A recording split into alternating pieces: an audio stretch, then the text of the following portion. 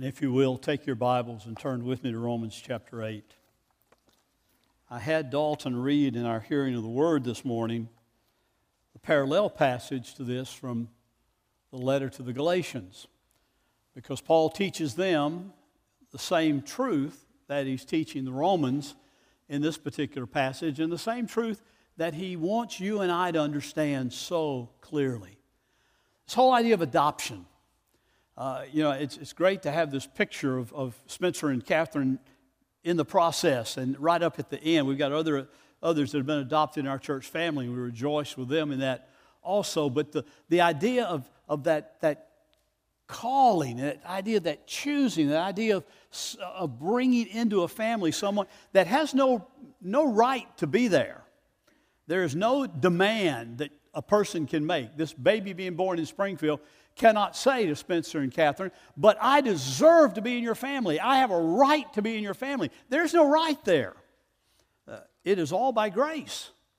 It is all by their willingness to open their hearts and their homes.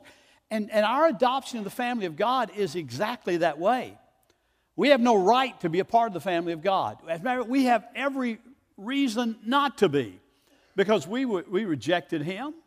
Paul said earlier in the book of Romans that because of the way we live, because of our choices we made, as well as the original sin that dwells in us, that we were rebels against God. In fact, we were at enmity with God. We were enemies of His based on the basis of the fall. But God, through His grace, has opened His heart and said, I will receive you into my family. I will adopt you into my family. And human adoption is just a beautiful picture of the divine and the spiritual adoption that God has done for us in Christ Jesus. Now, when Paul talks about that, he also wants to understand that adoption ought to be the basis for our assurance. That we ought to have our assurance that we are in Christ and that we belong to Him based on our adoption as sons and daughters of God through the Lord Jesus Christ, supplied by the Holy Spirit, because of the will of the Father. The whole Trinitarian involvement there that we sang about in that doxology that I almost interrupted earlier. You know, praise to the Father, praise to the Son, praise to the Spirit, ever three in one, ever one God, but manifesting Himself as three persons, the blessed Trinity that the Scripture speaks of so clearly, maybe not by that word, but so clearly in its understanding. But the Apostle Paul, picking up in verse 14 of chapter 8, begins to talk about us as being adopted in the family of God. And this is what he says, reading verses 14 through 17. For all who are led by the Spirit of God are sons of God. For you did not receive the spirit of slavery to fall back into fear, but you have received the spirit of adoption as sons, by whom we cry, Abba, Father, Daddy, Father. Intimate phraseology there. The Spirit Himself bears witness with our spirit that we are children of God. And if children, then heirs, heirs of God and fellow heirs with Christ, provided we suffer with Him in order that we may also be glorified with Him. Now that verse 17 sort of serves as a transition for the next passage, which is going to talk about suffering and what suffering is and how God works in our sufferings in this life for His glory and for our good. So we're not going to worry about that part today. We're going to talk about the adoption and the assurance today that comes out of this. But I want you to see something else that's very important. A lot of people pick up on verse 14 and they say, for all who are led by the Spirit of God are the sons of God. And they take that in sort of a very subjective manner. If I feel some leadership, if I feel something, then that must be the Spirit of God that's moving me. And the Scripture tells me that if we are led by the Spirit, then we are His children. Because we are His children, we are led by the Spirit. There's sort of that circular reasoning there that goes on. And they say then, whatever I feel, if I'm a believer, whatever I feel must be right. That's not a whole lot better than just a sanctified attempting to glorify, the old phrase, just follow your heart, which is absolutely not good. Not good advice. It was funny, I was watching a little TV this week. I don't get to watch a lot of it, but I was watching some this week. And 3 different times on 3 different programs, the phrase was used, well, you just have to learn to follow your heart. One of those was on a quote, Christian television station. You just need to learn to follow your heart. That's not a whole lot different from if it feels good, do it. It's not a whole lot different from just saying, well, what I feel and what I want is what must be right, and so I will do it. That's very much a man-centered, self-centered, self-glorifying way to look at life. And yet that's what our culture tells us to do. But Paul is saying something much deeper here. When Paul says if we are led by the Spirit, all who are led by the Spirit of God are sons of God or daughters. They're children of God. You could read that very clearly. Brothers and sisters in Christ. You got to take into account that little word "for" there that begins that. You got to realize that Paul is not coming into some new subject matter here. He's continuing on with what he's already been talking about. He said, and we talked about the mortification or putting to death the deeds of the flesh. If by the Spirit you put to death the deeds of the body, you will live. For all who are led by the Spirit to do what? To do whatever they want to do? No. All who are led by the Spirit to put to death the deeds of the flesh. That's what this leadership is. That's where God calls us, leads us, and draws us, and carries us to see that assurance that we are sons and daughters of God. If we are indeed being led by the Spirit, and we are putting to death the deeds of the flesh by the Spirit. Now, in my prayer this morning, I was very honest. I prayed that in a plural because it was a pastoral prayer for all of us, but I meant it in a very individualized way. I fail miserably at that from time to time. I slip up, I fall. I don't always fully fulfill the desire to put to death the deeds of the flesh, but the truth of the matter is when I fail is usually when I'm trying to do it in my own strength. And we have to realize that Paul makes very clear that if you are putting to death the deeds of the flesh, if you are mortifying sin in your life by the Spirit, the Spirit of God is at work in you. He is leading you in this mortification. So don't ever separate in reading chapter 8. Don't ever say, well, Paul must be changing subjects here right in the middle of a paragraph. And of course, there were no paragraphs or sentences or verses or chapters or anything when Paul wrote this. It was one letter, one continuous letter that he wrote to the Roman Christians. And his thought does not change there. There are times when our interpreters, in breaking up chapters and verses, which I'm thankful for, because they help very much in being able to say, I didn't have to say, okay, you got to have the same Bible because you got to go to page 452 in the Bible in order to find this text. And now look about halfway down the page and we finally get together. I can say go to Romans 8:14 and you go immediately there. So I'm thankful for that.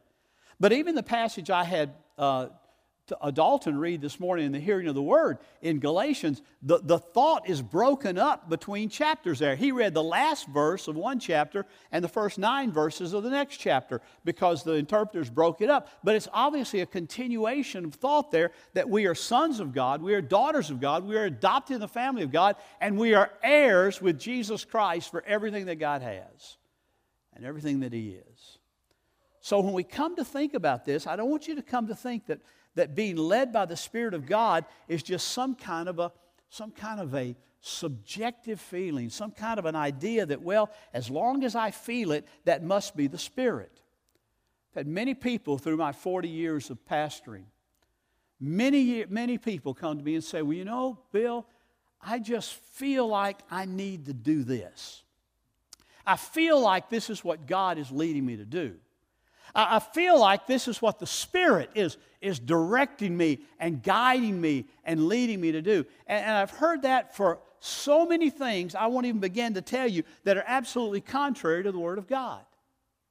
I always go back to that couple in college and remember that because you would never know them in a million years, so you can't put any names and faces with it. But I was teaching a Bible study when I was in college at the Baptist Student Center, and every Tuesday night we met and we were studying 1 Corinthians, which was an interesting course of study for a group of college students. And I remember after the Bible study one night, this young couple came up to me, their boyfriend, girlfriend, and they said, would you go get some coffee with us tonight after we get through? We want to ask you a question. And I said, certainly. And we want to ask you to pray for something for us. I said, certainly.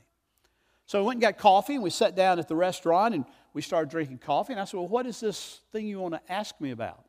He said, well, you know, we really love each other, And we've been together for about 3 or 4 years, and we're both still in school, and our parents are paying for our college education. If we get married, our parents are not, you know where this is going. If we get married, our parents are not going to continue to pay for it, to pay for it ourselves. And so what we would like to ask you to pray about, we're just really feeling led by the Spirit to just kind of move in together and live together until we can get out of college, and then we'll get married and everything will be great. And we'd like for you to pray for us that we would have wisdom on how to do that. And they said, will you pray for us? And I said, no. I won't pray for you about that. And they looked offended. They looked taken aback. They said, what do you mean? You're our Bible study leader. You won't pray for us. I said, no, I will pray for you that you will get in the Word and understand that what you're asking God to ordain, what you're asking God to agree to, what you're asking God and you're saying the Spirit is leading you to do is totally contrary to God's revealed perfect Word. So no, I won't ask God to give you freedom to do something that God has said is an absolutely out of the question situation for believers. Ought to be for unbelievers too, but that's a whole nother story. And they were totally dismayed. And through the years, I've had just as many weird situations where people say, I really believe the Spirit's leading me to do this. And it might be unethical. It might be, in some cases, borderline criminal. And I said, no, you don't understand. There may be a Spirit leading you to do that, but it's not the Holy Spirit. It's not the Spirit of the living God. It's not God at work in your life to lead you to do something that God has so clearly and vividly said is a total violation of His will and His purpose and His goal for your life. The couple never came back to Bible study again. I'm sure they found another one somewhere else that maybe would have gone along. But that's what I want you to understand. Paul is saying that mortifying the deeds of the flesh, the Spirit doing that in your life, is evident that the Spirit is leading you. He's leading you into sanctification. He's leading you into spiritual growth. And by leading you into spiritual growth, then you will have the assurance that you belong to Him, that you are the sons and the daughters and the children of God, because He has adopted you into His family and He is at work shaping you. There'll be struggles. There'll be failures. There'll be times when you want to just give up. But God is shaping you and working in you gloriously. As I was preparing this sermon this week and thinking about it, I thought, it's a sinful thought, I'm sure, but I thought it anyway. I thought, why do I do this? Ever had a pastor tell you, he asked himself the question, why do I do this? I mean, every week, with the exception of a few vacation Sundays, 52 weeks out of the year, special events, special times, proclaiming the Word, preaching the Word, teaching the Word. Realizing that a lot of times it's just kind of going into deaf ears. That many times there are people who are saying, but what God's Word says I ought to do is not what I want to do, and I want to have a feeling I'm led by the Spirit and following my heart and doing all these things. I just want to do what I want to do. I want to be very man-centered. And I ask them, why do I do this? I mean, partially I do it to preach to myself. I know that I'll hear what God is saying if I'm proclaiming what God is saying with clarity. And there's a lot in the Scripture, there's a lot in Romans that you're going to say, well, I don't know if I like that or not. Well, too bad. It's not Paul writing, it's not Bill Haynes saying it, it's the Spirit of God inspiring and writing and bringing that about for our understanding, our edification, our growth, our sanctification, our being made more like Christ every single day. That's the purpose. So why do I do this? I do this because I think this is important. I do this even though at times it's discouraging. I do this even though at times I feel like, oh yeah, I've poured my heart out. I've poured everything I know about a text out. And I've seen so clearly what God is wanting to do. And I see in people's lives them going totally the opposite direction. But it even hurts even more when I see in my own life that I don't follow it so clearly.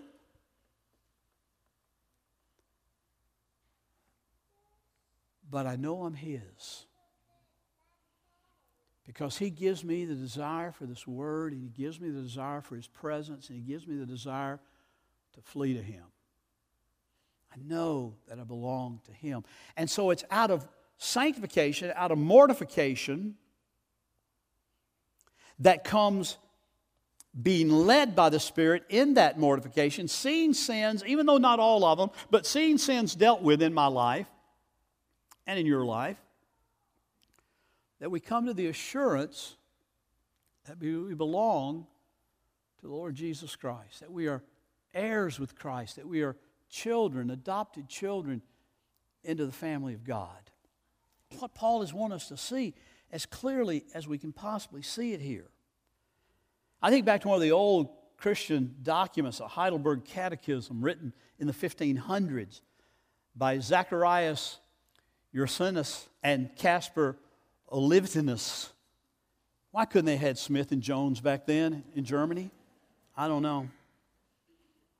But Ursinus once said, after writing the Heidelberg Catechism, he said, I would not take 1,000 worlds, universes, for the blessed assurance of being owned by the Lord Jesus Christ. Wouldn't trade anything that this world or any other world has to offer for the blessed assurance of knowing that I am owned, bought, paid for, possessed by the Lord Jesus Christ, that He is dwelling in me and I am in Him. That's what Paul's been talking about in Romans 7 and 8. I am in Him to the glory of God. His co-writer, Oevelanus, lay dying on his bed in 1587. And a friend asked him if he was certain of his salvation. And he responded with his last dying word, certissimus, most certain. And he died. That flowed out of that first question that those two wrote in the Heidelberg Catechism. I use it a lot of times in funerals, but it really is good for us to think about and meditate on and rejoice in right now, before death. The question is quite simple. What is your only comfort in life and in death? What is your only comfort in life and in death? Is your only comfort what I have done or what I am doing or what I think I can do for the kingdom of God? Is your only comfort that I have joined a church and been baptized and prayed a prayer? And is that your only comfort? Then the writer of the Heidelberg Catechism would say, you have a very weak source of comfort.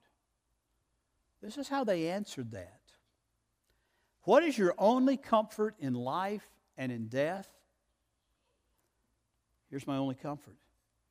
That I am not my own, but belong body and soul, both in life and in death, to my faithful Savior, Jesus Christ.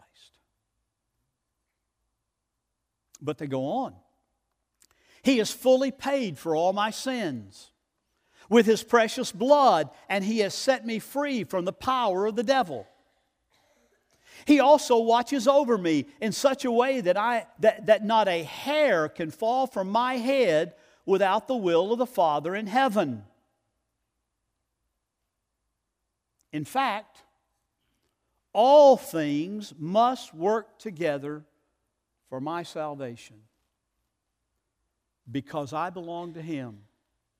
By His Holy Spirit, He assures me of eternal life and makes me wholeheartedly willing and ready from now on to live for Him. End quote. That one verse, that one question, that first question at catechism is worth the whole catechism. Now it gets into all the theology and all the doctrine and all the truths of the Christian faith, and that's all excellent and well done. But to get the thought going, to get our thought going, to think about what are you hoping for? What are you finding comfort in this life and in the life to come? And if you're trusting in your own ability, it's a very man-centered faith, it's a very man-centered religion, and it's nothing more than religion. Your trust must be that I am not my own. I cannot do it myself. I belong to Christ, body and soul, to my faithful Savior, Jesus Christ. In this whole chapter of Romans 8, and we'll see a lot more about this as we move through this very carefully and very cautiously, but we'll see in this whole chapter of Romans 8 that Paul directs our faith from a dim twilight, if you will, of man-centered uncertainty to the brilliant, glorious truth of God-centered assurance. You see, if our hope is in us, if our trust is in what I do, when I slip, when I fall, when I struggle, when I have uncertainty, I will have uncertainty of who I am in Christ, or if I'm even in Christ.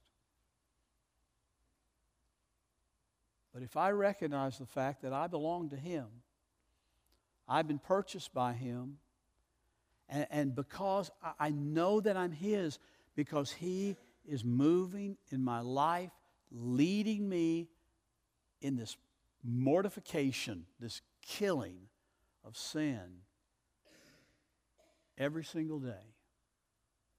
He's showing me things that need to be dealt with. You know, one writer said that confident Christians in this truth are like battleships surging through the waves, but timid and uncertain, indeed man-centered people who profess to be Christians are little corks bobbling up and down, tossed around by every tide and wave. But confident believers, sure of their salvation, sure of their faith in Christ, are moving like battleships through the waters, through the oceans, through the storms. So in Romans 8, Paul gives us reasons with an aim in view of keeping us confident in our faith, even when we struggle somewhat. Arguing that God loves us with an invincible love. We'll get down there a little bit later, and he's going to just pour that out so clearly and so fully. But he shows us three things in this passage today that I want you to see. The truth is, if we look for assurance in terms of ourselves, we will never know with certainty that we belong to Him. So we look to Christ. Paul says, first of all, in verse 14, as we've already read, those who are led by the Spirit of God are the sons of God, the children of God. Being led by the Spirit and mortifying sins by the Spirit are two complementary ways of describing the same thing. Those are not two totally different things. They're complementary things. They're joined together by the Apostle Paul. As the Spirit is working in your life, He is leading you. He's showing you. He's like David prayed in Psalm 139. Lord, search me and know me. Try my anxious thought and show me if there be any sin in my life. And lead me in your will. Lead me in your purpose. Lead me in the righteous path. David prayed. Paul is simply saying here that if we are in Christ, if we belong to Him, and we have been adopted into His family, it's the Spirit's work within us that will prove that to us and show us. Again, it's not some sanctified follow your heart idea. It's God doing a radical work in your life by the presence of His Holy Spirit.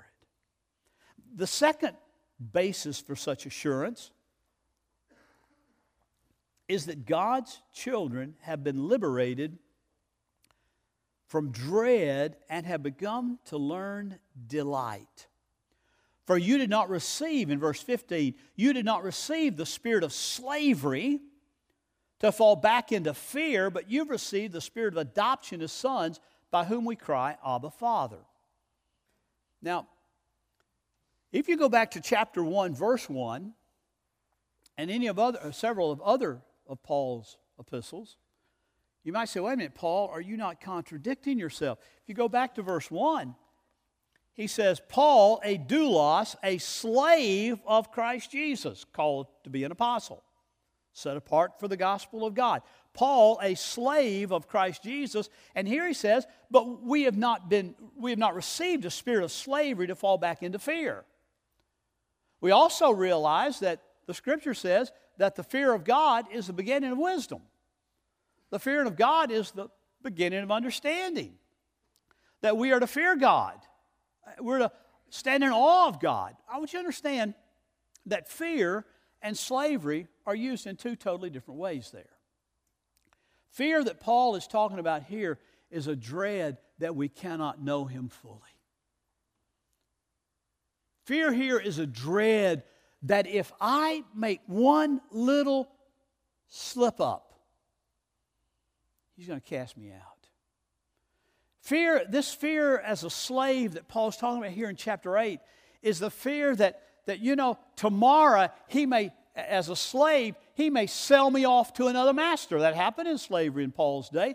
A slave was never confident that he was going to stay with a family, and we see that throughout history. A slave never had any confidence or any comfort. They were always fearful.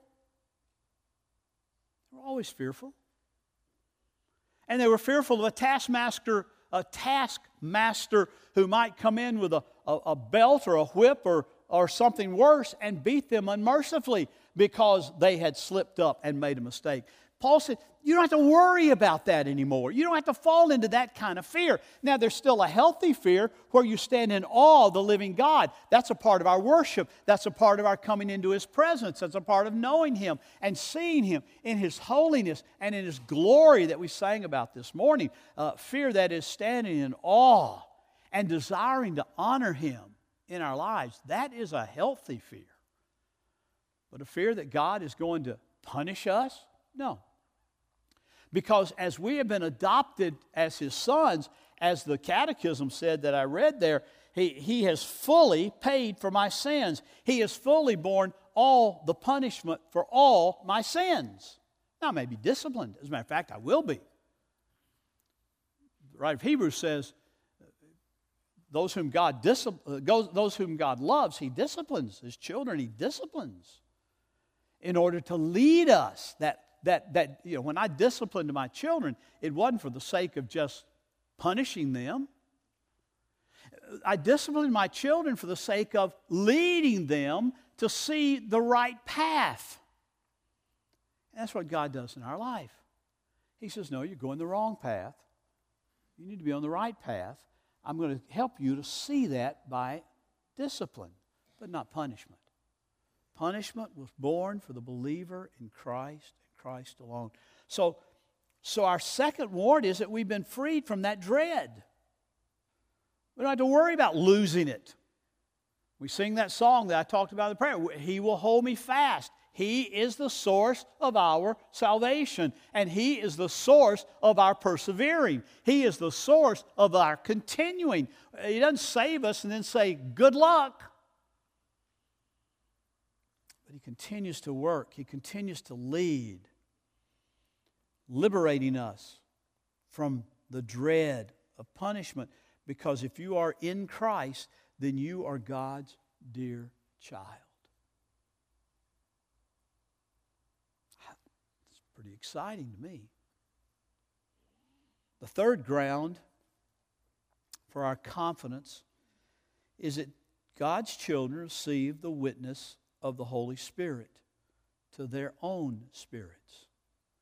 Verse 16, the Spirit Himself bears witness with our spirit, capital letter Spirit first, the Spirit of God He's talking about, little s Spirit, our spirit within us, that we are the children of God. Now, I got to be honest with you. This is a mystery. It's mysterious and it's mystical in a very real way, but it's also very real and it's very wonderful.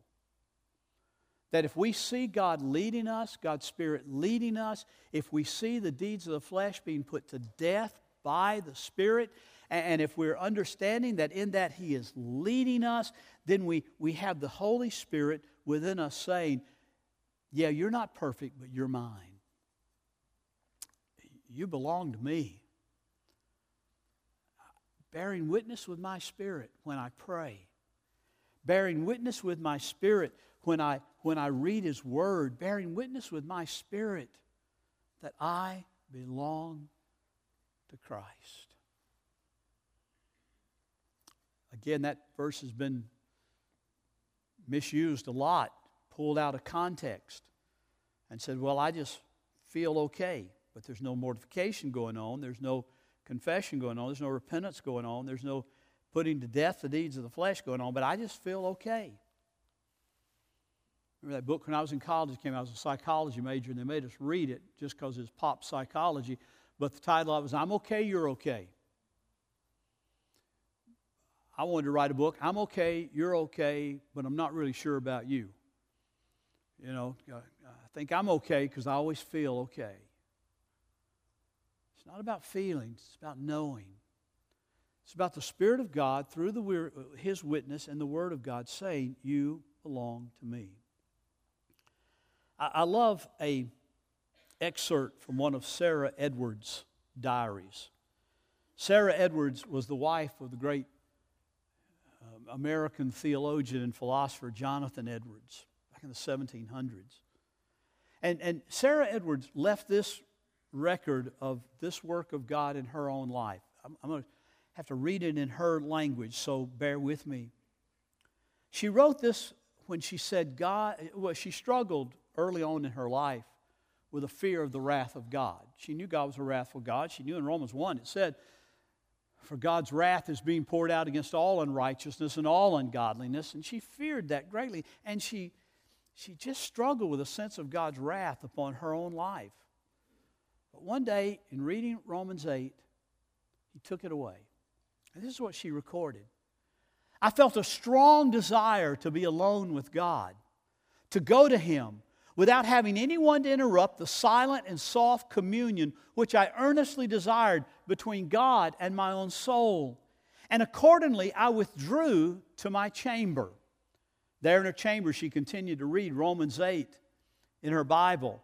And then she continued, the words appeared to me with undoubted certainty as the words of God and as words which God did pronounce concerning me.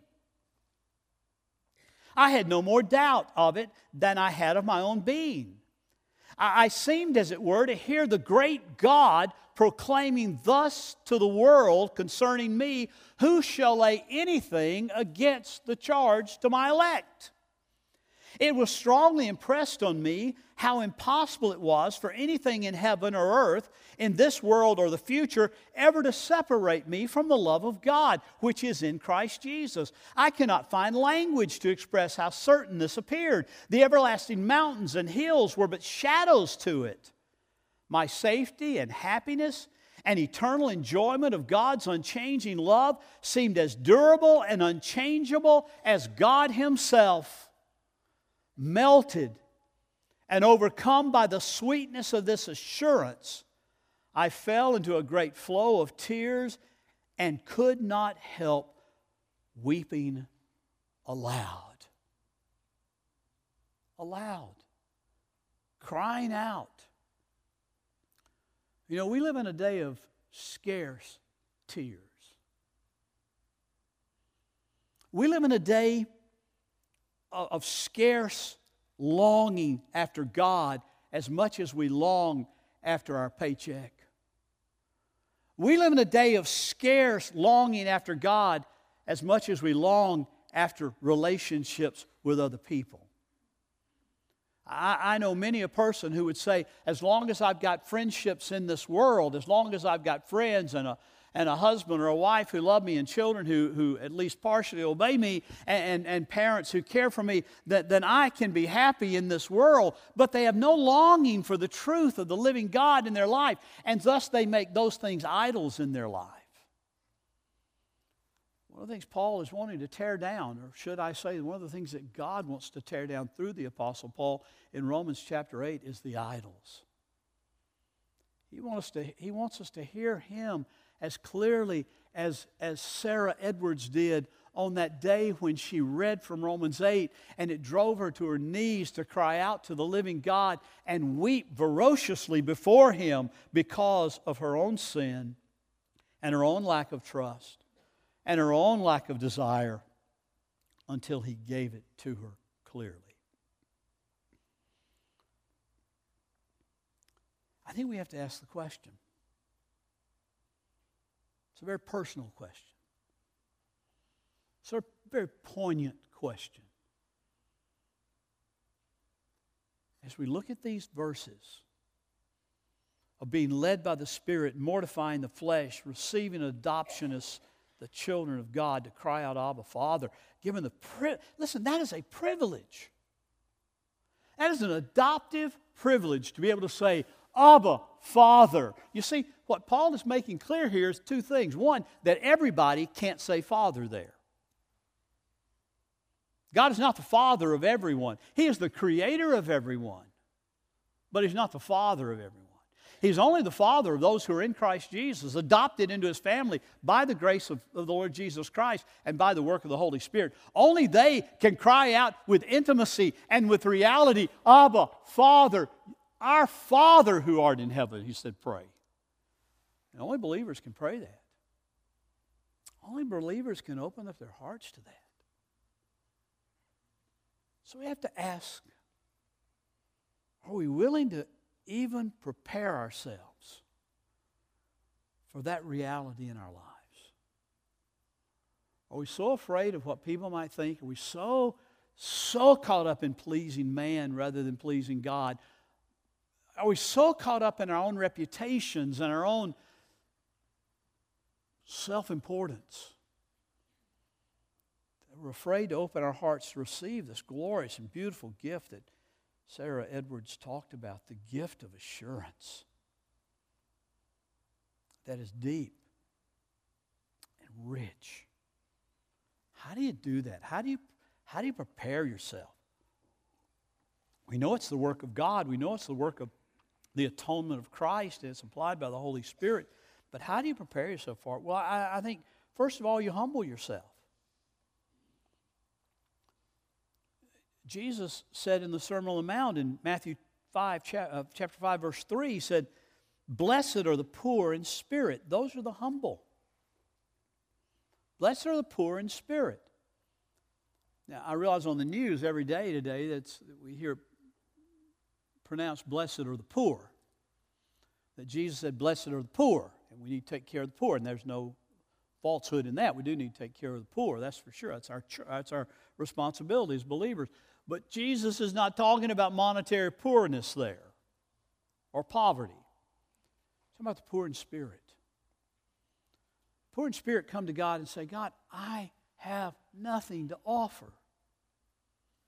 I recognize that everything I am and everything I can be and everything that I've been given is from your hand. It's a gift from you. Blessed are the poor in spirit. We have to humble ourselves in the presence of God. And dare I say, in the presence of one another. Secondly, I think we have to clear away the clutter. Clear away the clutter from our life. Listen, in my own life, there's too much clutter. And I know, I watch your schedules, and I watch where you go and how you go and always go and always go. There's just so much clutter. You don't have time to get serious with God in prayer and Bible study. At the end of the day, you're too tired, and you toss and turn all night, and in the morning you're not awake enough, and then you start your busyness. Busyness is a great enemy to intimacy with God. You've got to clear the clutter from your soul. And clutter can be good things, folks. Don't get me wrong. I'm not saying you got clutter because you go down to the local bar and get drunk every night. That'd be easy to diagnose. Not clutter that just good things that keep you away. Sometimes keep you away from worship because it's just kind of what I feel led to do or I want to do. You got to humble yourself before God. You got to clear away the clutter from your soul. And thirdly, you got to seek Him. You got to pursue Him. Now again, I know the Scripture says in Romans chapter 3, we dealt with it at length, no one seeks after God. And that is absolutely true. Anyone in their own flesh will never seek after God. They will seek to have a God, but they will not seek the true and the living God. They will seek their own selves as God, or they'll seek some other thing as God, and they'll elevate it to a place of what we would call worship or obedience or loyalty, but they won't seek the pure, the true and the living God unless. And see, I'm talking about the unless here. God has pursued them and given them life in Christ Jesus.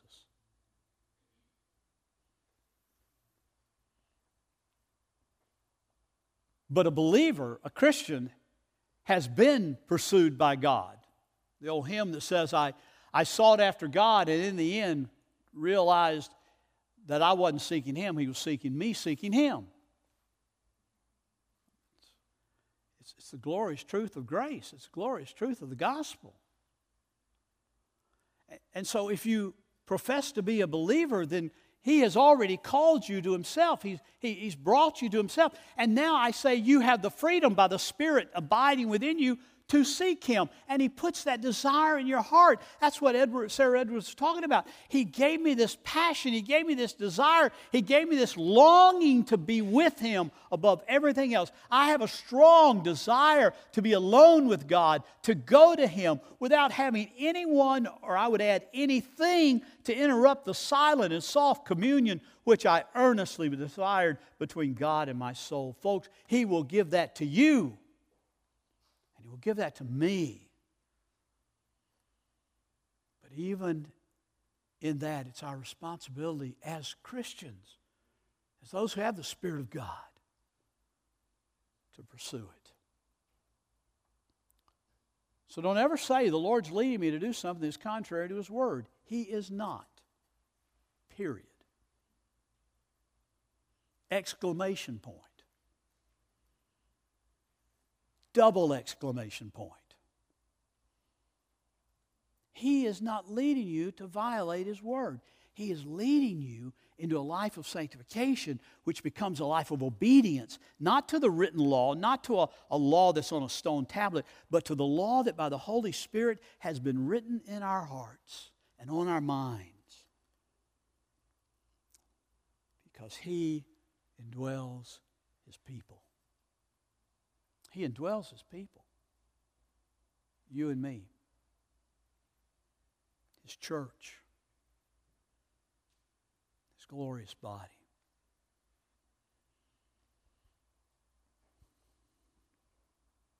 Pray with me.